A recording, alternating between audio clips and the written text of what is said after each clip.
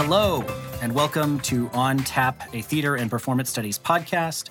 I'm Panel Camp of Washington University in St. Louis, and I am joined by Sarah Bay-Jung of York University in Toronto. Sarah, let me just begin by saying congratulations. I saw that the Toronto Raptors won a very exciting game against the Boston Celtics in overtime yesterday. That must feel great. It does. It was hard to play 5-on-8, but somehow we succeeded. So go Raps. Go Raptors. I am joined also in classic style by Harvey Young of Boston University. Harvey, let me just start by offering condolences. I saw that the Boston Celtics lost a nail-biter of a game to the Raptors in overtime yesterday. That must be kind of tough. Well, they have Drake. It's true. Drake on the sidelines, Drake rooting for you, Drake, as an ownership team. You can't beat Drake. That's the secret. You cannot beat Drake. Yes. Truer words were never said. OVO, baby. Today on the podcast, we have three topics that we're very excited to get into. We revisited a set of short essays published in Yale Theater Journal in 2001 that includes a provocative talk that David Savrin presented at the previous year's Astor about the direction of the field of theater and performance studies, and responses from Joe Roach, Janelle Reinhold, Barbara Kirshenblatt-Gimblett, and others. We reread this sort of time capsule of the field from 20 plus years ago, and I'm very much looking forward to seeing what Harvey and Sarah think of it now. We are also very happy to welcome Dr. Molly Flynn of Birkbeck University of London to the podcast to talk to us about theater in Ukraine for our second topic. Dr. Flynn has recently published a book about documentary theater in contemporary Russia, and in recent years, she's been researching the way Ukrainian theater companies have responded to Russian aggression and invasion since the Maidan Revolution of 2013-2014. We'll ask her to share her knowledge about Ukraine and the state of theater there with us. Finally, we watched Station 11, the series on HBO Max that envisions a world devastated by a pandemic through the eyes of artists and in particular Shakespearean actors. Before we turn to our first topic, I'd like to give a land acknowledgement for the episode. I'm recording in my office at Washington University in St. Louis, which is situated on the ancestral land of several indigenous groups, including the Osage Nation, the Missouri tribe, the Miami people, and the Illini Confederacy. In 1808, the Osage Nation ceded these lands by treaty under threat of obliteration by the U.S. Army. So I'd like to acknowledge this history, and I also thank the Booter Center for American Indian Studies here at WashU for making this information accessible. And I'd like to encourage listeners to learn more about the territory where they live. So first up, Choices Made and Unmade, the title of an essay published by David Savrin, which had been a talk at Astor that he gave, I believe, in Astor 2000, and then was published along with several responses from leading figures in the field in the Yale School of Drama's journal Theater in 2001, along with another short response by Savrin to the responses. When I read these pieces recently, I thought we have to talk about this on the podcast. And I'll say that I came across this. I did not know about it. I had not heard of this exchange. But my colleague and partner, Paige McGinley, and I are both reading Bourdieu for different reasons related to our research. And Bourdieu figures centrally in Savrin's essay. So Paige brought this to my attention, and I thought, oh my gosh, we have to talk about this. I think it's so fascinating. So I want to give listeners a sort of summary of what David Savrin says in the first essay, but I'm curious, Harvey and Sarah, were you familiar with this? Had you read it? Did you see it at Astor? Were you aware of this at all? Because I confess, I was actually, I did not know that this exchange had happened. Well, I remember the conversation, right? Like the buzz of, what's happening with performance studies, what's the future performance studies compared with theater as a discipline. And the anxiety, let's put it that way, that existed. If I remember correctly, my first conference was ASTR in 99. I think it was actually the 99 conference that this was presented in. but I have no memory of this address. I have no memory of this address at all. So yeah, that's what it is. But it's been great to revisit the conversation. Sarah, what about you? So my first Astor was 2001. And I can't remember where I was for the 99. So I missed this in its original buzz. And I thought when I started reading it that it was new. And maybe it's just that I've heard echoes of this for so long that and this will tie into other topics in this episode, but I can't remember if I remember this or I just remember a lot of things that remembered this. So it was really interesting to revisit it because it feels so embedded in the field, even if you haven't encountered it directly. Yeah, that was part of my response as well, which is that this debate doesn't seem 20 years old. I mean, there's an aspect of it which is generational, which is the coterie of scholars responding are sort of self-identified boomers who find themselves now at the head of the field and in sort of administrative positions. But in certain ways, it seems like, oh, this is something that I thought was a sort of ongoing or current debate. It turns out it's actually quite a bit older than that. So for readers who have not encountered this before, I just want to summarize for the purposes of the discussion what Saverin says in this speech. And Harvey, Sarah, if I miss things or if I get something wrong, feel free to interject and correct. So Saverin makes a somewhat polemical observation about the way the field is evolving from his perspective as a baby boomer theater scholar who went to graduate school in the late 70s, early 80s. And he begins by noting several developments, which he sort of interweaves and makes seem as part of a sort of broader phenomenon. He notes, first of all, that he has witnessed post-structuralism overtaking English departments and then later making inroads into theater studies.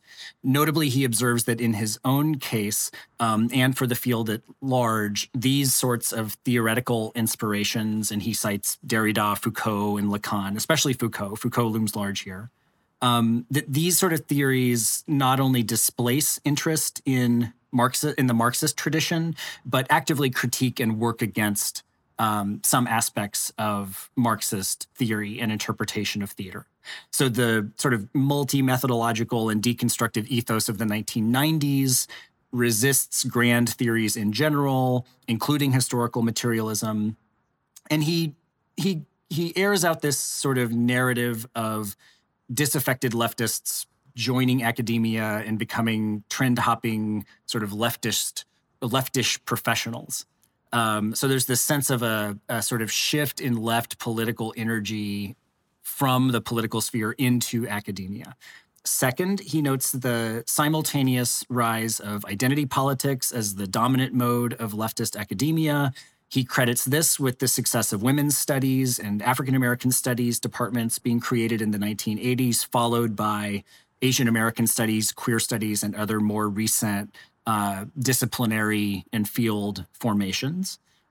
He says that literature departments are sort of morphing into cultural studies programs, and he sort of characterizes all of this as a huge shakeup of humanities disciplines. And it's within this context that he makes the sort of third observation, which is about the partial displacement of theater studies by performance studies, which he narrates as a sort of Oedipal reversal, right? The old, uncool historicist theater father being murdered by his rebellious and innovative offspring. And sort of the provocative and indispensable pull quote here is that he says, according to the spirit of the times, performance studies, quote, can help you overcome all that anxiety about working in an old-fashioned, marginalized field, throw away that tweed jacket, ditch the antiquarianism, unpack that T-shirt and jeans and start mixing tropes, cruise East Village bars in search of performative identities, hang out with Judith Butler. And from this follows a sort of critique with several planks. He gives this, and I think it may be Jill Dolan who in her response identifies, I think it might be Ellen Diamond actually, who identifies a sort of tone of regret, right? That the way that Saverin narrates this is by these sort of, lamentable things that have come with the transformation. He says that performance studies is partly propelled by a desire among scholars to stay at the cool kids table in the academic lunchroom. Its close affiliation with queer studies, I believe he argues, is facilitated in part by the fact that both performance as a theoretical concept and sexual identity are receiving a kind of deconstructive impulse and being portrayed for that reason as destabilizing phenomena, unending citations with no original, etc. He finally observes that Victor Turner has pointed performance studies away from class and anti-colonial struggle toward a somewhat Kantian apolitical aestheticism, and notes Turner's published and overt sourness on Marxism in general. So out of this, the big result that worries him is a sort of impoverishment of our field's notion of the social. And there are several places in which he sort of identifies that, I think, with a Marxist analysis. So there's an attenuation of class analysis, a sort of obliviousness about or even contempt for historical materialism. And in the most pointed part of the essay, I think he suggests that his generation is on the point of sublimating the revolutionary impulses of the 1960s and convincing itself that textual radicalism is a substitute for political radicalism. So he sort of suggests that there needs to be a deeper engagement with Marxist cultural theory, particularly Bourdieu. He mentions Raymond Williams in several places and offers a kind of a quick analysis of the contemporary success of Rent, as this, now fabulously successful Broadway musical that originated in the Lower East Side, et cetera. So there's so much going on here that I found really fascinating and really interesting. I'm very curious to know what your impressions were reading this 22 years later. Well, if I can jump ahead of Harvey and give an incredibly superficial and rather facile kind of take, the first thing I thought was like, oh my gosh, it's slow academic Twitter. It's our Twitter exchange, but slowed down to the speed of talk and response, and then response, and then more response, and published in a journal almost 2 years later. And where Savrin sees the concern of textual leftism, we now have slacktivism, and it's what's so interesting, again, and it's more of a formal critique, which could not be more conservative and uninspiring in this particular political context, is that it's the very same kind of discursive formations that we now see, I think, akin to in social media, except they've gotten shorter and faster and with fewer citations, probably for the sake of everybody's Twitter thread. Very good reason. Anyway, I was just really struck by the parallels between them, without meaning any disrespect to the folks represented here or the expansiveness and of the arguments beyond 240 words, let alone 240 characters. But that was my first take. Harvey, what about you? That was genius. That was a great first take. I love that. I mean, it's true. I mean, it's the slow academic Twitter read is completely correct. You're reading it, and then there's a point in one of the responses where it refers to one of the contributors having had access to the text of the ASTR address from 2 years earlier. And you think, wow, there's a real slowness to this. And then it concludes with David Savrin responding to the responses. And you just sort of think about, what's the durational quality, of all this. All that being said, like I was saying, I think that what I find interesting about this exchange is it really captures this moment where the field, at least for people we now identify as being kind of synonymous with the field, like Jill Dolan, Ellen Diamond, David Savrin, Joe Roach, right? Sort of these very senior, quite established individuals are sort of trying to reconcile their sense of their newfound senior status. What does it mean for them to conceive of themselves as being leaders of the field back in 1999 or 2000, right? Sort of that guard changing. But then also to see the field that they're leading now shifting. So is it really theater? Is it performance studies? Will there be theater departments a generation from now? And that becomes the subtext, but not the subtext, the very official lead line for Saverin's response to these responses. So I found that quite interesting. But also you look at it sort of 20-something years later, and for me, I was just kind of mired in this as a graduate student, right? Because I went to Cornell for grad school, where David Saverin went, where Joe Roach went, where Marvin Carlson taught, right? So there was this generational sense of, the training we had was aesthetic theory, and is there a shift away from that? So I found that part particularly interesting to me when I was recalling my conversations as a student with Rebecca Schneider, trying to talk about what does performance studies mean in that context, against the history of theater studies at Cornell at the time. So it was like looking back in time for me, and I found that worthwhile. But at the same time, looking from our present day perspective, you can see that performance studies never sort of emerged in the way that people imagined it would emerge. And that indeed there has been renaming here and there, but there has been a sort of an agreement to coexist across a generation between theater and performance studies. In some ways, the forecast anxiety was a bit premature in terms of the alarmist nature of it. Hannah, what do you think? These are great responses. Sarah, the notion that this is slow Twitter, I think I totally agree. I hadn't thought of it in that particular way, but one thing that I thought was that I feel like we don't have these types of, or we haven't had a big sort of field-wide reckoning of this type in a while, or that there's something about the generational quality of it where here's, and these, I'll mention as an aside that Erica Monk, who was editing the journal article, there's a piece that I didn't distribute to you guys where she talks about the origin of it. And she said that she sent the piece to several scholars and then several, I think, critics or theater artists to comment on.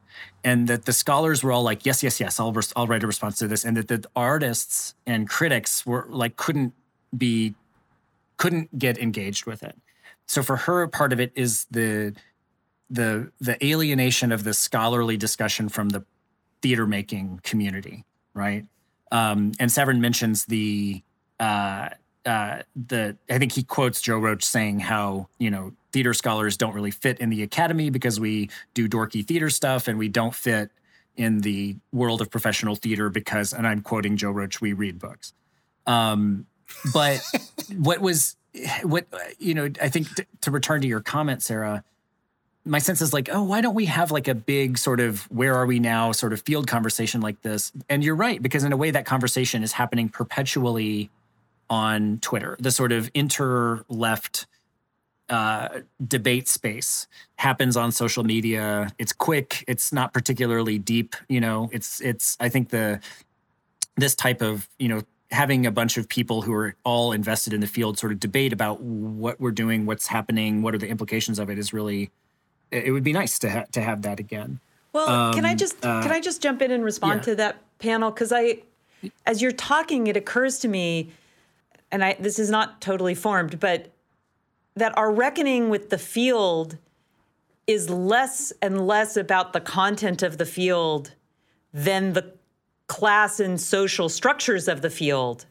So there has been quite a lot of discourse and reckoning in print, in social media around adjuncts, strikes, labor, which in a way is much closer to the kind of activism that Saverin is advocating, but not through the mechanisms that he's thinking, which is through an investment and an engagement with theater studies and the discipline itself.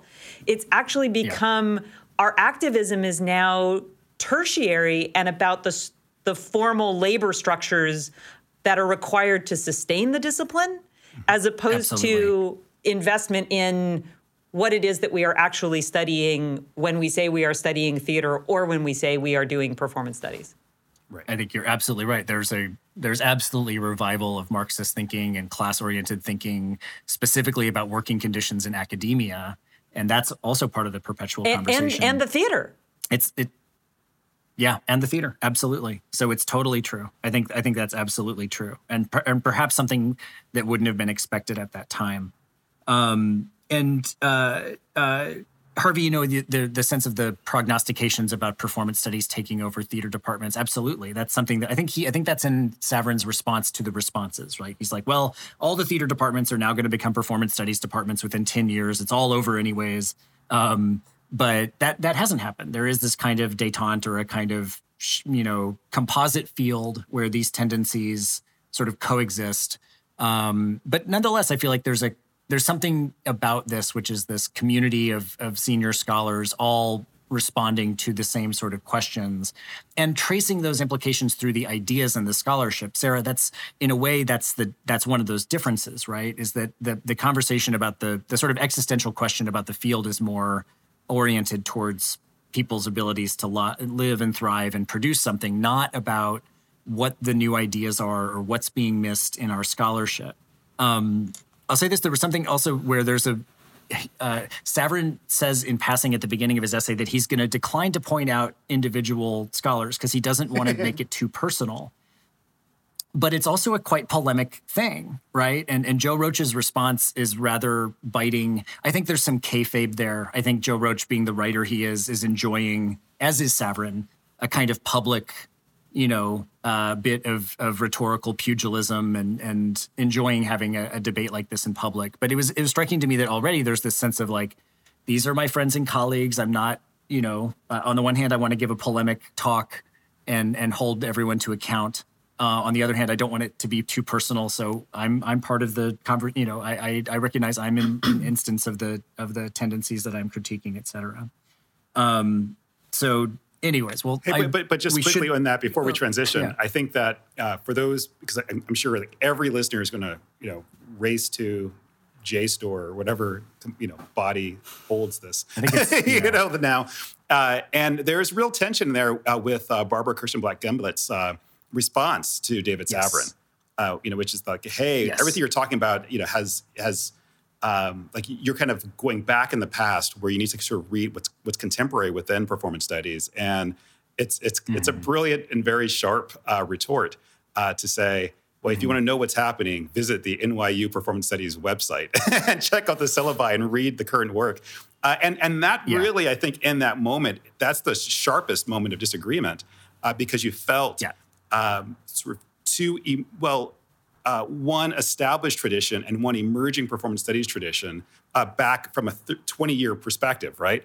At odds and clashing. And I think you fast forward and you realize that, there's been a peace negotiation, that has occurred, so that sense of animosity doesn't exist anymore. But I encourage people to check out the article and its responses. I think it doesn't exist. Well, I don't know that I agree it doesn't exist anymore. I think people are pretty private about their pet grievances about each other's work and about trends in the field. I think that sometimes, the excesses of one or another mode of scholarship get some looks. I've been on the receiving end of some, Jim Halpert stares in our conferences that were not spelled out, and the debates and the sort of, criticisms were not happening in public. I agree with you that we're sort of past a moment of like, what is the field but yeah, the Barbara Kirstenblatt-Gemblett's response is pretty choice. It's worth reading. I really would recommend it to listeners. There's a lot in there, and it's very illuminating. It's one of those things where in graduate classes, I always teach that 1990 Richard Schechner ATHA speech where he, calls theater studies the string quartet of the 21st century or whatever. But this is another and more recent and a kind of much more adumbrated and holistic look at the set of ideas and debates that are happening around the turn of the century. So I'd recommend it. We want to move now to talk about the war in Ukraine that is happening and the theatrical and arts background of this story. So on February 24th, Russia initiated a full-scale invasion of Ukraine. As we record this today, March 29th, 2022, The Russian efforts to capture Kyiv have stalled, but the strategically important city of Mariupol has been under heavy siege for weeks and is largely under control of Russian forces. The Russian tactics in this invasion have included devastating shelling and bombardment of civilian areas with a terrible loss of life of non-combatants. Tens of thousands of people in Ukraine and thousands of Russian military personnel have been killed, wounded. The destruction is just devastating. Currently, there are reports that a peace deal is being discussed in Istanbul, and there's some hope of a stop to the fighting, but nothing concrete. So we've been interested in the way that this conflict is affecting artists, both in Ukraine and internationally. Especially in Russia, where dissent and protest have been met with harsh punishment by the Putin regime. And so in that spirit, we are very grateful to Dr. Molly Flynn, a specialist in Russian and Ukrainian theater, for joining us on this segment. Welcome, Molly. Thank you. Thanks for having me. Absolutely. Molly is a lecturer in theater and performance at Birkbeck University in London. She's the author of Witness on Stage, Documentary Theater in 21st Century Russia, published by Manchester University Press in 2019. Molly, I know that you have recently been researching Ukrainian theater in the context of Russian hostilities since 2013, 2014. I wonder if you would begin by talking to our listeners. What do you see as the sort of critical events or developments that one needs to understand of the last 10 years or so that help explain what the theater makers in Ukraine that you've been researching have been responding to? Absolutely. So between November 2013 and February 2014, over 2 million Ukrainians took to the streets in defense of democracy, human rights, and economic transparency in the Euromaidan revolution, or what's known more colloquially as Maidan. These protests became, the protesters were increasingly brutalized as the months went on, and that violence reached a terrifying intensity in February 2014 when over 100 unarmed protesters were shot down by sniper fire in central Kyiv. The next day, Russia-allied former President Viktor Yanukovych fled to Russia. 2 weeks later, the Kremlin began the process of illegally occupying and annexing the Ukrainian peninsula of Crimea. And the following month, Russia began funneling in both arms and troops into the eastern Donbas region of Ukraine in order to fuel a conflict between the Ukrainian army and a small group of radical separatists who were seeking to create 2 breakaway territories in the eastern region on the border with Russia. So that war, which started in 2014, had already claimed over 14,000 lives and led to the displacement, primarily internal displacement, of over 2.5 million people before the full-scale invasion started on the 24th of February, 2022. Wow. And so we're, like most people reading the news, watching this conflict, hoping for an end to it, hoping for peace. And there have been some events around the world that showed, some of the involvement that theater as a sort of, an instance, an example of cultural achievement, diplomatic power has been involved. There have been some high-profile resignations of Russian artists in protest. There was, of course, the bombing of the drama theater in Mariupol on March 16th while it was being used as a shelter for civilians. It's been reported that around 300 people were killed in that bombing alone. One observer I saw on Twitter, Katerina Buchatsky, brought up the point that this theater may have been targeted in part because it was a symbol of Ukrainian cultural nationalism. And that reminds us of the significance of arts institutions in creating national identity, something that theater historians are very familiar with. But you have been researching the activities of Ukrainian theater artists in recent years. as this conflict, as this war has been happening, I wonder if you can give us a sense of, I don't know, a few of those companies that you've been looking at, what their missions are, their sort of artistic missions, and how their activities have been affected by these hostilities. Yeah, absolutely. I would just to comment on the kind of targeting of Ukrainian cultural institutions. I think there is no doubt that key sites of Ukrainian cultural heritage are being targeted. For example, not far from Kiev, there was the Museum of Maria Primachenko, who's one of Ukraine's best-known 20th century artists. And when the town was shelled, the museum was the first building to be targeted. So there are actually many examples in which we can see very clearly that a destruction of Ukrainian history and Ukrainian cultural heritage is part of the intended violence against Ukrainian sovereignty. As far as my research goes, I have had the great pleasure of working with and writing about several remarkable Ukrainian theater companies that have developed particularly since the Maidan Revolution. One of those companies was it's called the Theater of Displaced People, and this was the company that first drew me into the study of Ukrainian theater. As you mentioned, Panel, my book was about documentary theater in 21st century Russia and how the form of documentary theater has developed in those specific cultural and historical circumstances. And it was through that interest in documentary theater that I became engaged both as a volunteer and as a collaborator and as a researcher with this group called the Theater of Displaced People that was founded in 2015.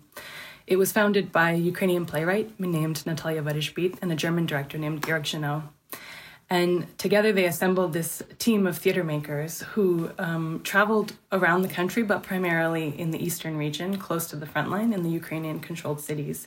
And they worked with different demographics of people, some actors, some artists, but also journalists, soldiers. They did a lot of work with teenagers as well, in order to bring people together and facilitate a kind of dialogue through the genre of documentary theater, but more specifically the subgenre of witness theater, in which people are telling their own stories on stage. So one of their projects, for example, included a series of performances called Children and Soldiers, where they worked in 4 different frontline cities. They invited teenagers to come and speak with soldiers who were stationed in their towns. And even though these people were living in the same towns, there were not that many opportunities for them to speak to one another, and there was a real kind of division between them. So they invited these 2 groups of people to come together to share their stories, their experiences of the war and of the revolution. And through that process, they built a performance in which the soldiers were on stage with local teenagers telling their stories together for a public audience. And these kinds of projects seemed to me really at the time to be at the forefront of what documentary theater makes possible in its capacity to create the conditions for people to speak to one another, to hear one another, and to work together to construct the kinds of narratives that they want to see in their lives, and to gain agency over those stories through the process of storytelling. So that's one sort of artistic project. Was this a pre-existing collaboration, or was this sort of formed directly out of the responses to the Maidan Revolution? This company was founded in 2015 in direct response to the war. Another project, related project that included some of the same people that I had the opportunity to participate in was a series of playwriting workshops for teenagers that was modeled on a project called Class Act that runs at the Traverse Theatre in Edinburgh that started in the 1990s and has been adapted for a few different cultural circumstances and was adapted for this one specifically.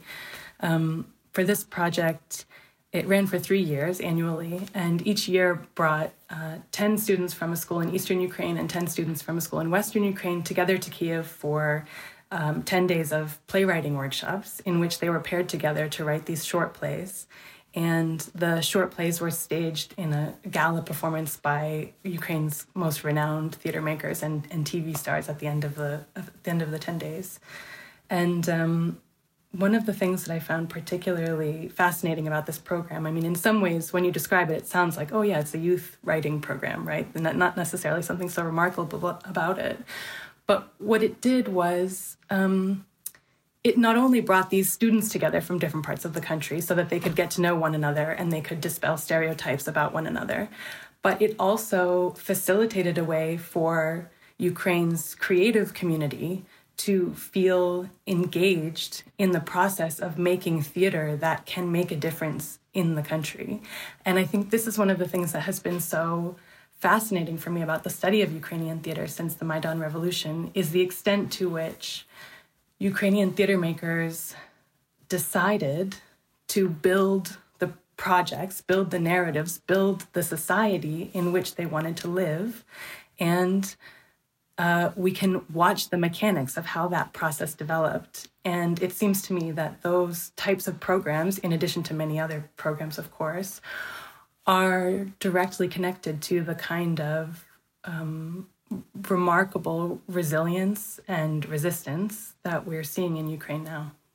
Yeah, it's fascinating. Please, Sarah. No, I as you're talking, and thank you so much for this, Molly. I think for many of us, it's really helpful to have an inside perspective and some additional insights to trace some of the history and the meaning and understand what's happening in artistic communities there. I guess one of my questions is that I'm struck by the optimism that many of us continue to ascribe to the events that are happening in Ukraine, and I'll just speak personally to really cling to every story of resilience and resistance as if it were the dominant narrative, even if it actually may not be, right? And I'm getting all of my information through all the same kinds of mainstream media sources that are subject to some of those concerns. But I am really struck by your last comment about how one can trace the seeds of that in the arts and in a very particular kind of what in another context we might call very simply a community engaged arts practice. And I'm wondering if that is how durable that feels in this moment from your perspective, and perhaps also from the perspective of those in the country. So does that, and I'm thinking too about we screened here the film Maidan from 2014. And so looking at the footage of people really gathering in these performance displays simply for the activity of being together in time and space and to make a kind of statement. Do you see that? Is there a reason for optimism in this, or what does it look like from your perspective, and perhaps also from the perspective of folks in the country? From my experience, there is no doubt that the people in the country are the most optimistic ones. I think that there is an unending commitment to resistance from the Ukrainian side. And those people who I know who are in Ukraine still are either fighting in the territorial defense units, which are these kind of local militias, or working on humanitarian aid, or working as a journalist, fixers, photographers. I'm not aware of any theater. Oh no, actually I am aware. There is theater happening. The resilience is there. It is happening. And I'm also involved with a number of projects with Ukrainian theater makers who have left the country or are in Western Ukraine, which is relatively more safe at the moment. And there are so many international initiatives that they have initiated to raise money, to build solidarity, and to raise the profile of Ukrainian voices and Ukrainian theater, and to bring forward this incredible work that has been developing locally for so many years, and to share that with the world. Yeah, I have a question related to just the the attack, right? The destruction of cultural institutions and buildings and places where one grounds a sense of identity. And what I'm wondering is, and this comes from a person who I do not have a background or any expertise at all, in Ukrainian theater. But what I'm wondering is, in your research and your studies and your knowledge, how, like comparatively speaking, so like how widespread and how ingrained in terms of being rooted in a material building is sort of artistic and creative culture, right? So, when you hear about the loss of this building or that building, you can imagine sort of the equivalent elsewhere in other cities. Well, would it be like to lose that church or to lose that that cultural institution? Is it a case where Ukrainian theater has emerged at a national recognizable level within Ukraine, within these venues, or has it always been somewhat a series of companies that are a bit more itinerant, that have been producing, in festivals outdoors? So therefore, there's a sense of resilience that can occur despite the construction, despite the destruction that's occurring. Mm-hmm. Yeah, it's an interesting question. I think that, in the case of the Mariupol Drama Theater, the space, the building was very significant within the local, within the city, within the area as a central point within the city. So beyond even doing theater there, right, it is representative of what the city, how the city works, what the space is. And in that sense, the specifics of the building are quite important. Most of the work that I am focused on would fall more into the second category that you're describing, which is more grassroots, community-engaged work that is developing in really interesting ways alongside the state theaters, right? So Ukraine has a kind of state theater system, as all of the former Soviet countries do for the most part.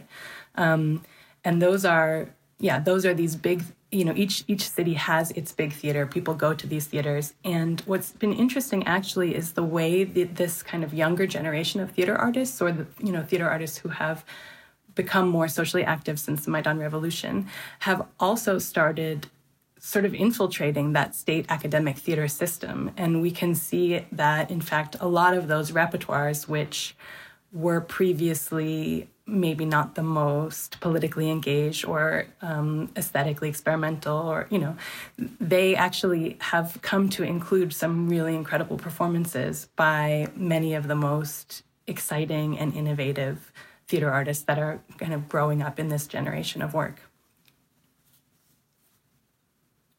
Molly, I'm curious to know, I want to see if I can formulate this question in a productive way. When I was doing the research for gathering the readings for our first topic, I was looking at other editions of Theater Magazine from 2000, and they did another issue edited by Erica Monk on theater and war. And in her editorial note for that issue, she mentioned her experiences in Sarajevo, where during the long and bloody and destructive siege of Sarajevo, there were theater artists who were continuing to make work even as the conflict went on. She mentioned that there was a sort of different kinds of responses from the public. On the one hand, lots of people wanted to be part of it. They wanted to see it. They felt like this was, a vital, continued human activity that they needed to be part of in this trying time. And she said there were other people who responded with disbelief. Why are you pretending like things are normal? Why are you putting energy into making theater when there are other things that we need to do to take care of people? And given now that the war has been going on for more than a month, it seems to be at a terrible pace, very destructive. People are fleeing or concerned with their day-to-day wellness. I'm curious to know, about the theatrical activity that is ongoing or maybe planned in the near future. Do you get a sense that people are just actively responding to their own safety and caretaking of people, or fighting? And do you think that these collaborators that you've been describing, that they're going to want to be in creative activity soon? Do you feel like there's some sort of tension going on? Do you hear from your sources in Ukraine about a tension to sort of return to creative activities versus the day-to-day needs of living in wartime? Mm-hmm. Well, I would say that by and large, the people that I am in touch with who are in Ukraine are mostly engaged in, either kind of day-to-day survival, humanitarian aid. There's lots of stories about artists welding these anti-tank structures. You may have seen pictures of these kind of crossed pieces of metal. There's a lot of theater artists who are running kind of refugee housing in theaters. All of the state theaters, essentially, in the towns that are under attack, are now housing for refugees. It was not only in Mariupol. They are, from my experience, mostly focused on humanitarian needs. There's also a group of theater makers, some of whom some are still in Ukraine, some are in Poland, who have organized this really incredible effort to collect money and distribute this medicine to elderly people and vulnerable people throughout the country. So by and large, that is the focus for now. However, there are some other initiatives that are worth mentioning. There was another major development in Ukrainian theater recently has been the founding of the Theater of Playwrights, which is Ukraine's first democratically run playwright-centered theater. And the group was founded by 20 playwrights in 2020, and they have been working to fundraise and prepare for the opening of their dedicated theater venue, which they opened in Kiev in December 2021. And of course, less than 3 months later, they have temporarily closed the doors of the venue because of the invasion. However, there has been really incredible international support for this group to support them and to try to kind of get their work out there and to commission new works from them. So, for example, I have been working with a Ukrainian playwright named Anastasia Kosady on a collection of short texts that she's commissioned from this group of playwrights about their experiences in the first week or two of the invasion. And those texts will be staged at several theaters in Germany, where she now is, and also at the Royal Court Theatre in London at the end of this week. So there are certainly efforts to continue working and to document this time through writing and through performance, but undoubtedly humanitarian aid and ending the invasion is the first priority. One more question, and you shared with me that you've translated a statement written by a prominent playwright in Ukraine. Is it Natalia Vorozhbit? Is that her name? Vorozhbit, thank you. And we, don't yet have her permission to read this statement or share it on our website, though we may share it on our website if we get that permission. But I wonder if maybe rooted in that statement, which you translated, or your other contacts with artists there, or the listenership of this podcast is mostly North American, but it's international. Do you think that there's something that artists in Ukraine want people in the broader world to hear about what's going on, and anything that you sense that they would want our listeners to know? I think that it's hard for me to distinguish what I imagine they would want people to know and what I want people to know. So I will probably go with the latter and hope that it is aligned with the former, which is that Ukraine has an incredible, rich culture of theater and performance right now, and has been building something that is of global relevance in the sense that they are working on, yes, as you say, Sarah, like community engaged performance, right? It's something that we're all familiar with.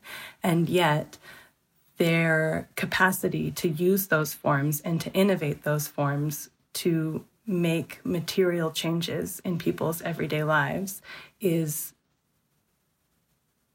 to a greater extent than I have previously witnessed. And I think that all of us as theater academics and as theater makers have a lot to learn from what has happened there in the last 8 years, and have the opportunity to support those same theater makers moving forward in an attempt to rebuild. Molly, thank you so much for taking the time and sharing with our listeners everything that you know about the situation in Ukraine. And I hope I'll get to talk to you again soon. And we hope for peace very soon. Thanks so much. And thanks again for having me. It's great to talk to you. So for our last topic, we checked out the series Station 11 on HBO Max. It's a miniseries. It was created by Patrick Somerville, adapted from a novel by Emily St. John Mandel. Stars Mackenzie Davis as an actor making her way with a Shakespearean troupe in a world that 20 years previously was devastated by an apocalyptic flu pandemic. So you can see sort of the relevance there. Harvey, you recommended that we do a segment on this, and I'm grateful that you did. I've really enjoyed what I've seen of the series so far. But would you tell us just a bit more about the series for people who haven't seen it, and why you think OnTap listeners should check it out? Yeah, absolutely. So it's Station 11 is based upon the book, same title. And what I found delightful and fascinating and somewhat surreal when I was watching it earlier this year, it's right at the turn of the year, was the idea of watching a pandemic during a pandemic in which theater looms prominent. It's a story in which theater is at the heart of Station 11. And to give you a sense of it, in the novel, the opening lines read, and this is the first two sentences, "The king stood in a pool of blue light unmoored. This was Act 4 of King Lear, A Winter Night at the Elgin Theatre in Toronto." And so for those of you who watch the film version of it as opposed to the series, you might notice that, sort of, I think this is a pandemic-related issue as well. There was a shift in location from Toronto to Chicago, two cities that I adore. Anyway, the book, and I'm going to give you a sense of which to avoid too many, spoilers, but it's inevitable at this point. I just want to give you the first paragraph of the book jacket so you can get a sense of what's going on. It's Kirsten Raymond.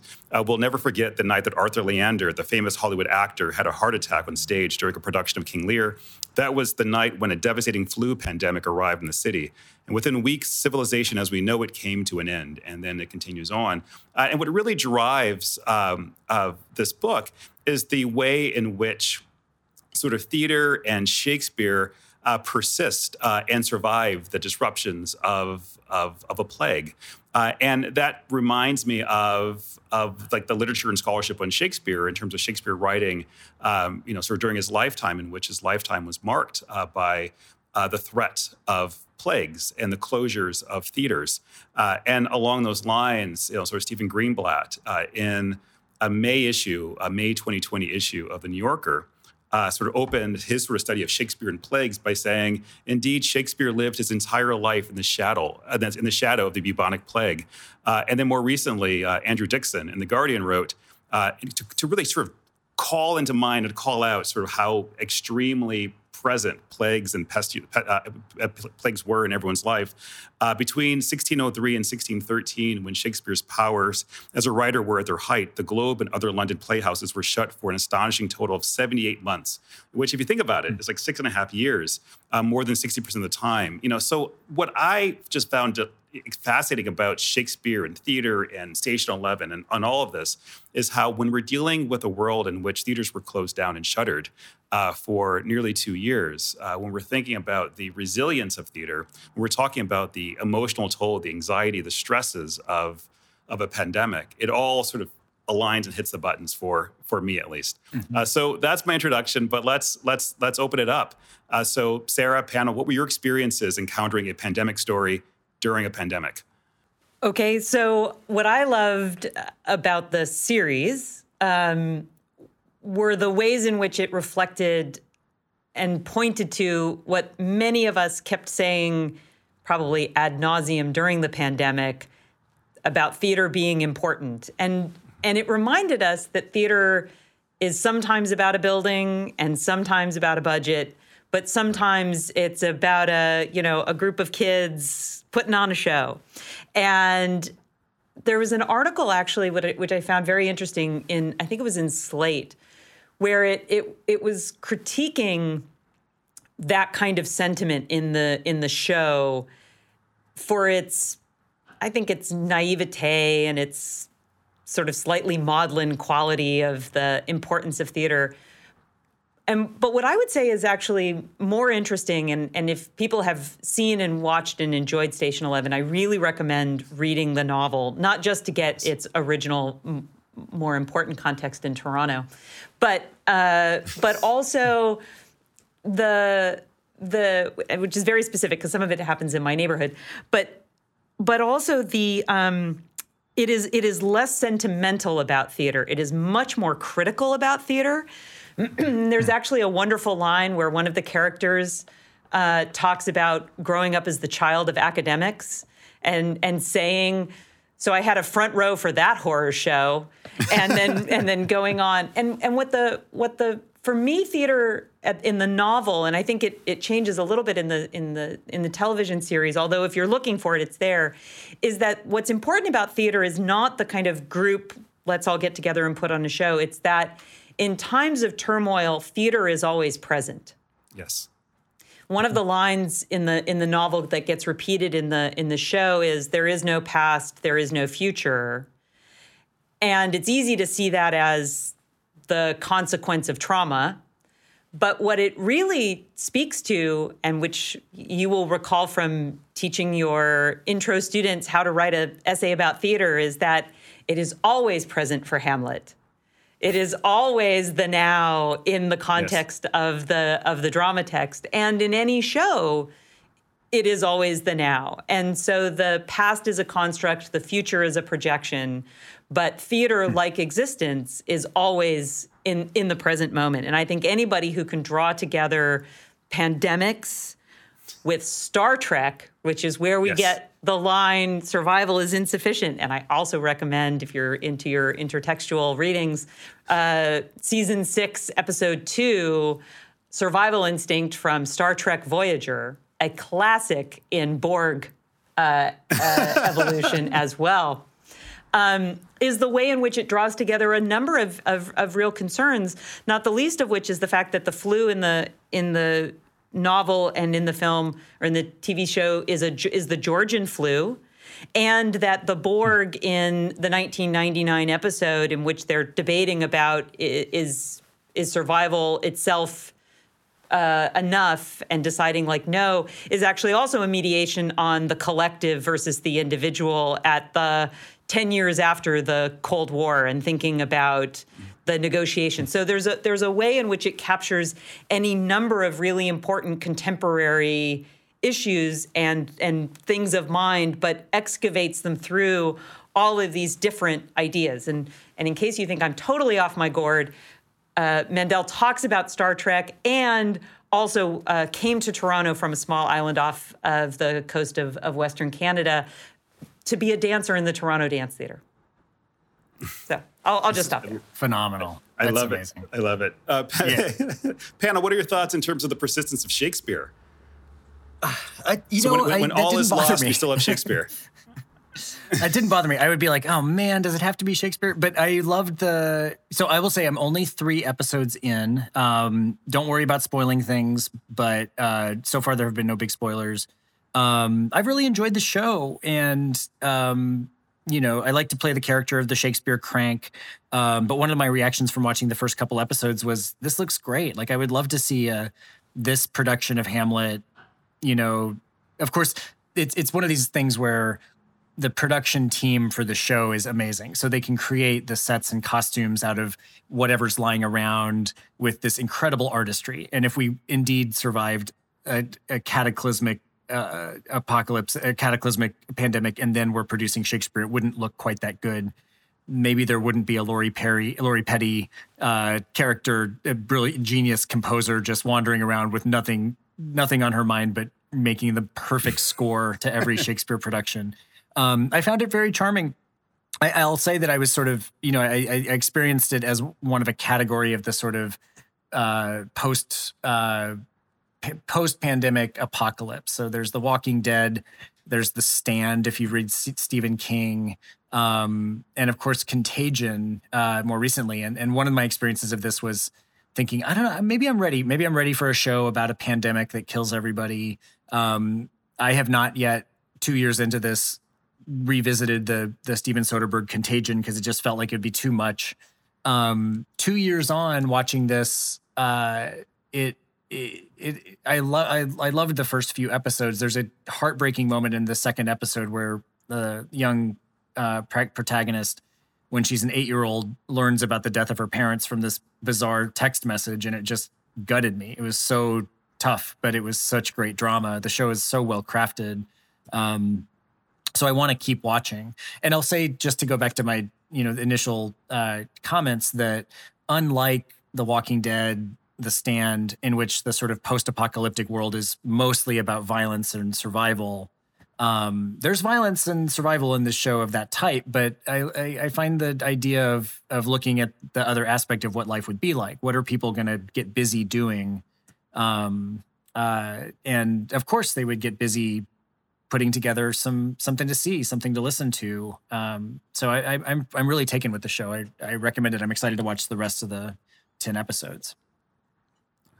And Sarah, kudos for citing chapter and verse of the specific episode of Voyager where they revisit the Borg. I think we need to do a special episode of like theater instances of theater in the Star Trek universe. We can put this together. I would enjoy that. Harvey, you're a bit of a trekker, right? Oh, I've seen every original Star Trek, every Next Generation, and some Enterprise and some Voyager. Yeah. We can get to work on this. Yeah. This is great. What is the holodeck? I mean, the holodeck is a big theater. So that's wonderful. I really appreciate you recommending it. And I had no idea about the sort of intertextuality and the special relationships to Toronto and everything.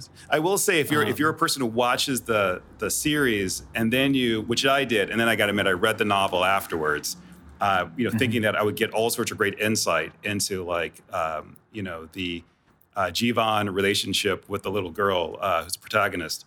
I'll just say, without any spoiler, you're going to be surprised, by the restructuring that, or the structuring that actually exists, in the novel, and how that whole story narrative shifts quite dramatically, in the novel versus the series. So I think there's that. What are your thoughts in terms of imagining society where there's no technology, where there's essentially minimal electricity? Sounds great. Yeah. I mean, there's no podcast. I don't know. There's no podcast. No. Well, I'm writing my chapter on Rousseau for my social theory book, and so it's easy to get seduced by the idea of a sort of back to basics, primitive existence narrative. The truth is, I would miss my electronic gadgets and the facility of networked communication greatly. But it's a broader debate, The truth is that to get to any sort of situation where you could enjoy the tranquil, relatively non-distracted moments that happen in that show, you'd also have to go through just an unbelievable amount of loss and suffering. So I think I'd prefer to keep the gadgets and the electricity. Well, I think also what the show stages really well, and I would say Mr. Burns does this too, is to remind us how much work living is, and how much labor is required when you don't have so many of the conveniences. And there's a couple of lines in the novel. One is where they talk about, I don't think you're there yet, panel, but there's like an outpost that is spared at an airport. And so they evolve a society entirely within the confines of the airport. And in the novel, that they add the additional detail about one of the chores being lugging water to keep the toilets going. Because as long as you're dumping water into the toilets, you can continue to flush. And so there's this kind of wonderful mix of things that we had that worked in one way that have been repurposed in this new. So another is the fact that, in the Traveling Symphony, the caravans are cars that have been gutted and replaced with wooden wheels and are pulled by horses, right? But the cars are still there. And at some point, somebody kind of reflects on this. And again, this is going to the novel and is a level of interior detail that you can't really represent in the book. But they're talking about science. And one of the younger people is asking one of the older people about, well, what about this, and what about physics, and what about this science, and the folks who are older are like, I don't know, I wasn't really a science person, and there's like an interior reflection of it was quite annoying how little about science these people knew when they had so much access to this thing called the internet. And this kind of wasting of opportunity and lack of appreciation and a total lack of preparation, and what we would prioritize now if we knew that we might end up there in 20 years or something like that. It did make me think in some ways of those great civilizations that ultimately collapse, and then only like small extracts remain, but then like the rest of humanity is just worse off because of the collapse of civilization, right? So if you think about the insights from the Egyptians or the Greeks or the Romans, and like all that remains is like this one play here, those plays over there, like a few ruins that managed to withstand the centuries, right? And I think that there is that scary realization, at least for me, being a person who realizes that if there was complete sort of destruction to occur, I don't really have any great skill sets. Come on, no. Like in terms of, could I rewire something? Could I like jerry rig MacGyver style some sort of solar panel out of like spare parts? No, I can't do that. So. Could you hunt with a knife, Harvey? Because that's also a really important future skill, right? Well, I think the hope in this is that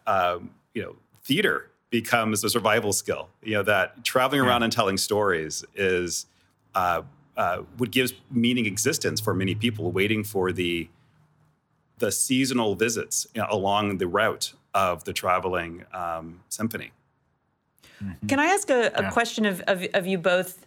And maybe we can't answer it fully now, but what do you make of the science fiction element? So the title Station 11 comes from a graphic novel comic book that is created by one of the characters, and that becomes a kind of influential, even a guiding text for especially two of the younger characters.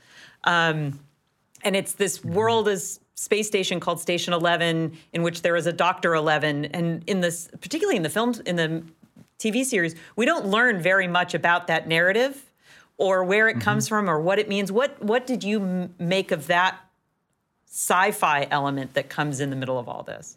Like I said, I'm just 3 episodes in, so things are being revealed in pieces, but it does remind me of a kind of narrative of sci-fi realism. I'm a fan of Kim Stanley Robinson, the sci-fi writer. He wrote a great trilogy on sort of speculative human colonization or settlement of Mars. And he wrote my favorite novel of his is Aurora, and it's about a intergenerational colony ship meant to try to settle a new inhabitable planet, 300 light years away. And sort of the big takeaway of it is, what are we doing? We need to fix the Earth. Like these ideas that we're going to escape our problems in space and through technology are fantasy.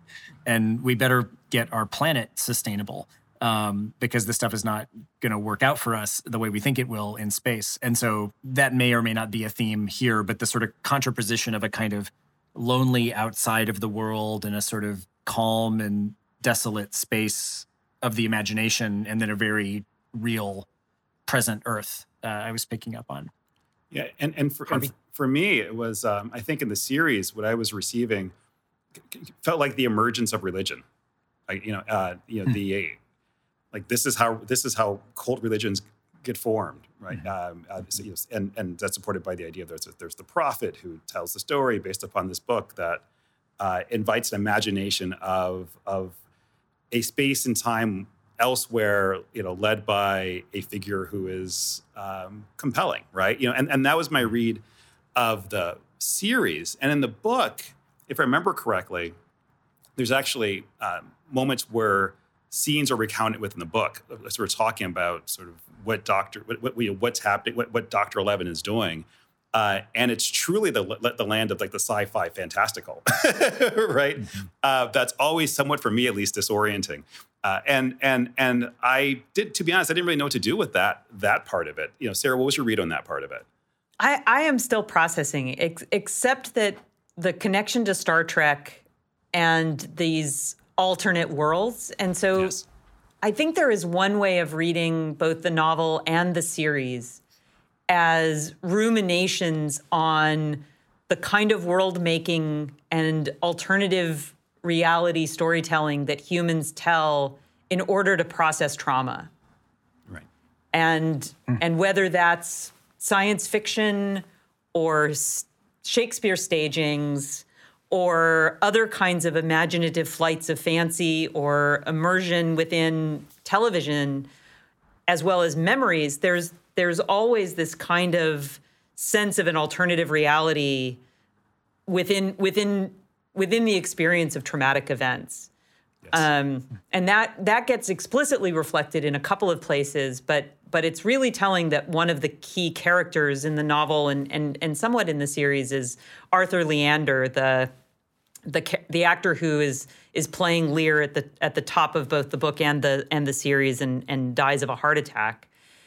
And his narrative or his ruminations on what it feels like to be a popular actor and to become a celebrity who gets remediated through other kinds of media and other kinds of relationships, and how one loses a sense of oneself. And so there's at one point, one of the characters reflects, like, does every actor lose the boundary between a performance and life?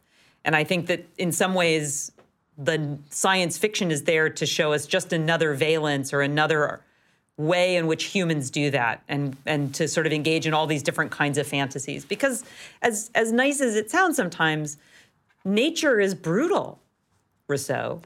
And there's a real awareness that our own internal natures are brutal, and that those manifest, and that nature and artifice are always a little bit tenuous because humans have a kind of inner brutality. And so how do we humanize ourselves? We do it through storytelling and through community building, which is why survival itself is insufficient. We need something more in order to be fully human. Yes.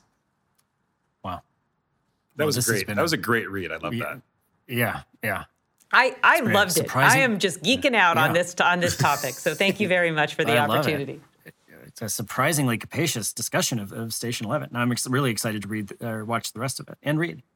So why don't we quickly go through our drafts, our sort of musings, our incomplete thoughts, our works in progress. I will just say, for me, a special experience of the last week was our MFA dance concert that we had here. We have an MFA dance program, and this past weekend, the concert was not only the two students who are graduating this spring, but the two students who graduated 2 springs ago and whose works were in process being rehearsed and then were shut down for the pandemic.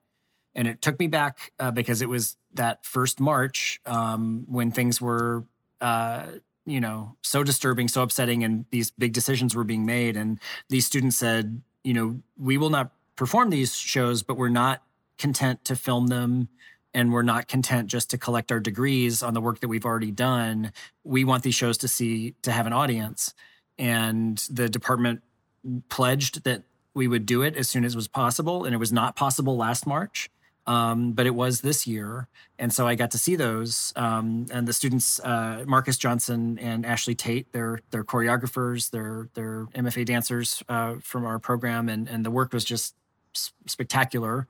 And all the more meaningful because it had been on ice waiting for 2 years and then finally got to be shown live. So I really appreciated that. Harvey?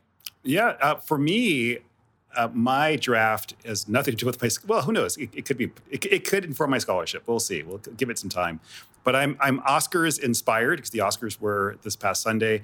And I'm thinking about the brouhaha, that relates to Will Smith, the actor, hitting or open hand slapping Chris Rock, the presenter, comedian, and actor as well, and really trying to figure out how I'm making sense of what I saw, right? And because it's truly a draft, I don't know, but is it, in this moment where we're in the world thinking about, Putin and Zelensky, like it almost seemed like a theatrical reenactment in some ways of violating someone else's space, one person, sort of being the aggressor against the comedian, Zelensky-esque as at that, certainly in a year of conversations around toxic masculinity, what does it mean to have sort of this sense of aggression occur? Or does it get sort of flipped when people talk about, is this what chivalrous acts are, right, in terms of defending his spouse? So I'm trying to figure out that tension between, what I'm seeing on the screen and the world outside, and the many different ways in which people are slicing and reading it. And the unfortunate part, and this is where it really resonates with my work in terms of Black performance scholarship, is that we know that pretty much every, 15 or maybe 20 years, an African-American gets recognized for an Oscar. There haven't been that many. And it's just painful, to think that, forever forward, or at least for the next 10 or 15 years, this is going to be what gets replayed again and again and again. So that's my draft. Yeah. Well, I don't want to piggyback too much on it, and Lord knows we could go on and on and on about this particular topic, but there's also speculation that it was staged. There are people posting things online saying, well, it was just too perfect, and it was actually a choreographed Hollywood stage slap. So there's also the, theory that it was fake, Well, that was my thought too. It was a perfectly, choreographed slap, right? If you think about just the angle and it all looked great. But then it also dawned on me that, like, both of these people have just been doing staged fights for, for like their repertoire of fighting is probably actually fight choreography in movies. But I think where it felt real was the expletives, right? So when Will Smith is shouting out expletives on live television, like you knew something broke. So even if it was staged initially, there's a point where the role play became a bit too real in that moment. Sarah. As I'm listening to you, I'm just thinking again how difficult it is for trained actors to have an authentic moment when a camera is aimed at them, right? Whether it's intended as that or not. Right. My draft is to share something I've been reading, which is a relatively new book by Justin E.H. Smith called "The Internet is Not What You Think It Is: A History, a Philosophy, a Warning."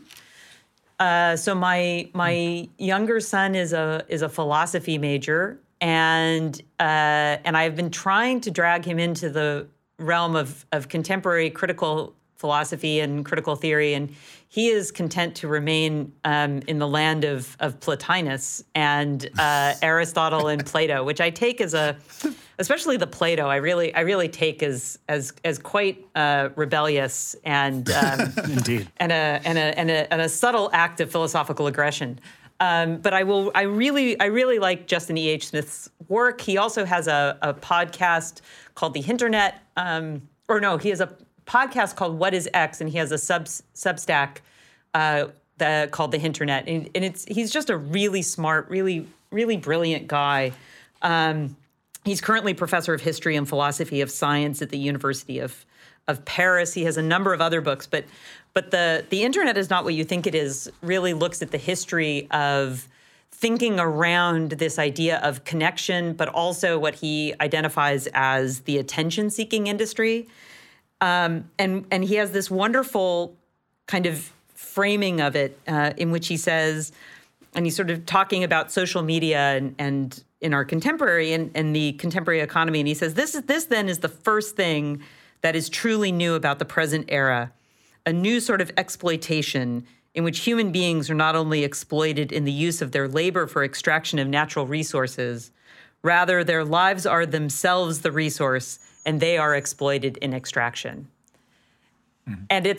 And then he goes on to trace the history of thought that has brought us to this moment. But it's quite thoughtful. It's quite brilliant. The connections he draws, I find really exciting and interesting. But I do think that for those of us in theater and performance studies, and I'll just link those two together to go back to where we began this podcast.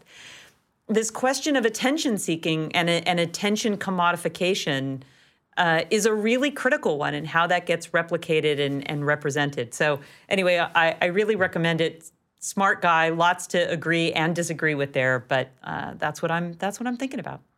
Oh, fantastic. Thank you. Sarah, Harvey, as always, it is such a pleasure to get the original band back together on the podcast. Such a joy. I want to thank Molly Flynn again for sharing her expertise and perspectives with our listeners. And listeners, check us out, and we'll have another podcast for you in about a month. On Tap is produced and engineered by Charles Ketchuba. It's supported by the School of the Arts, Media, Performance, and Design at York University in Canada, and its Department of Theatre, with undergraduate and graduate programs in theatre performance, production and design, and performance studies. You can find more episodes of the podcast and other information on this and other shows at ontappod.com. That's ontappod.com, or wherever you get your podcasts. It's great if you subscribe, and we always appreciate listener comments and reviews. You can email us at hosts@ontappod.com, or find us on Facebook by searching OnTap, and on Twitter @OnTapPodcast. Thanks so much for listening.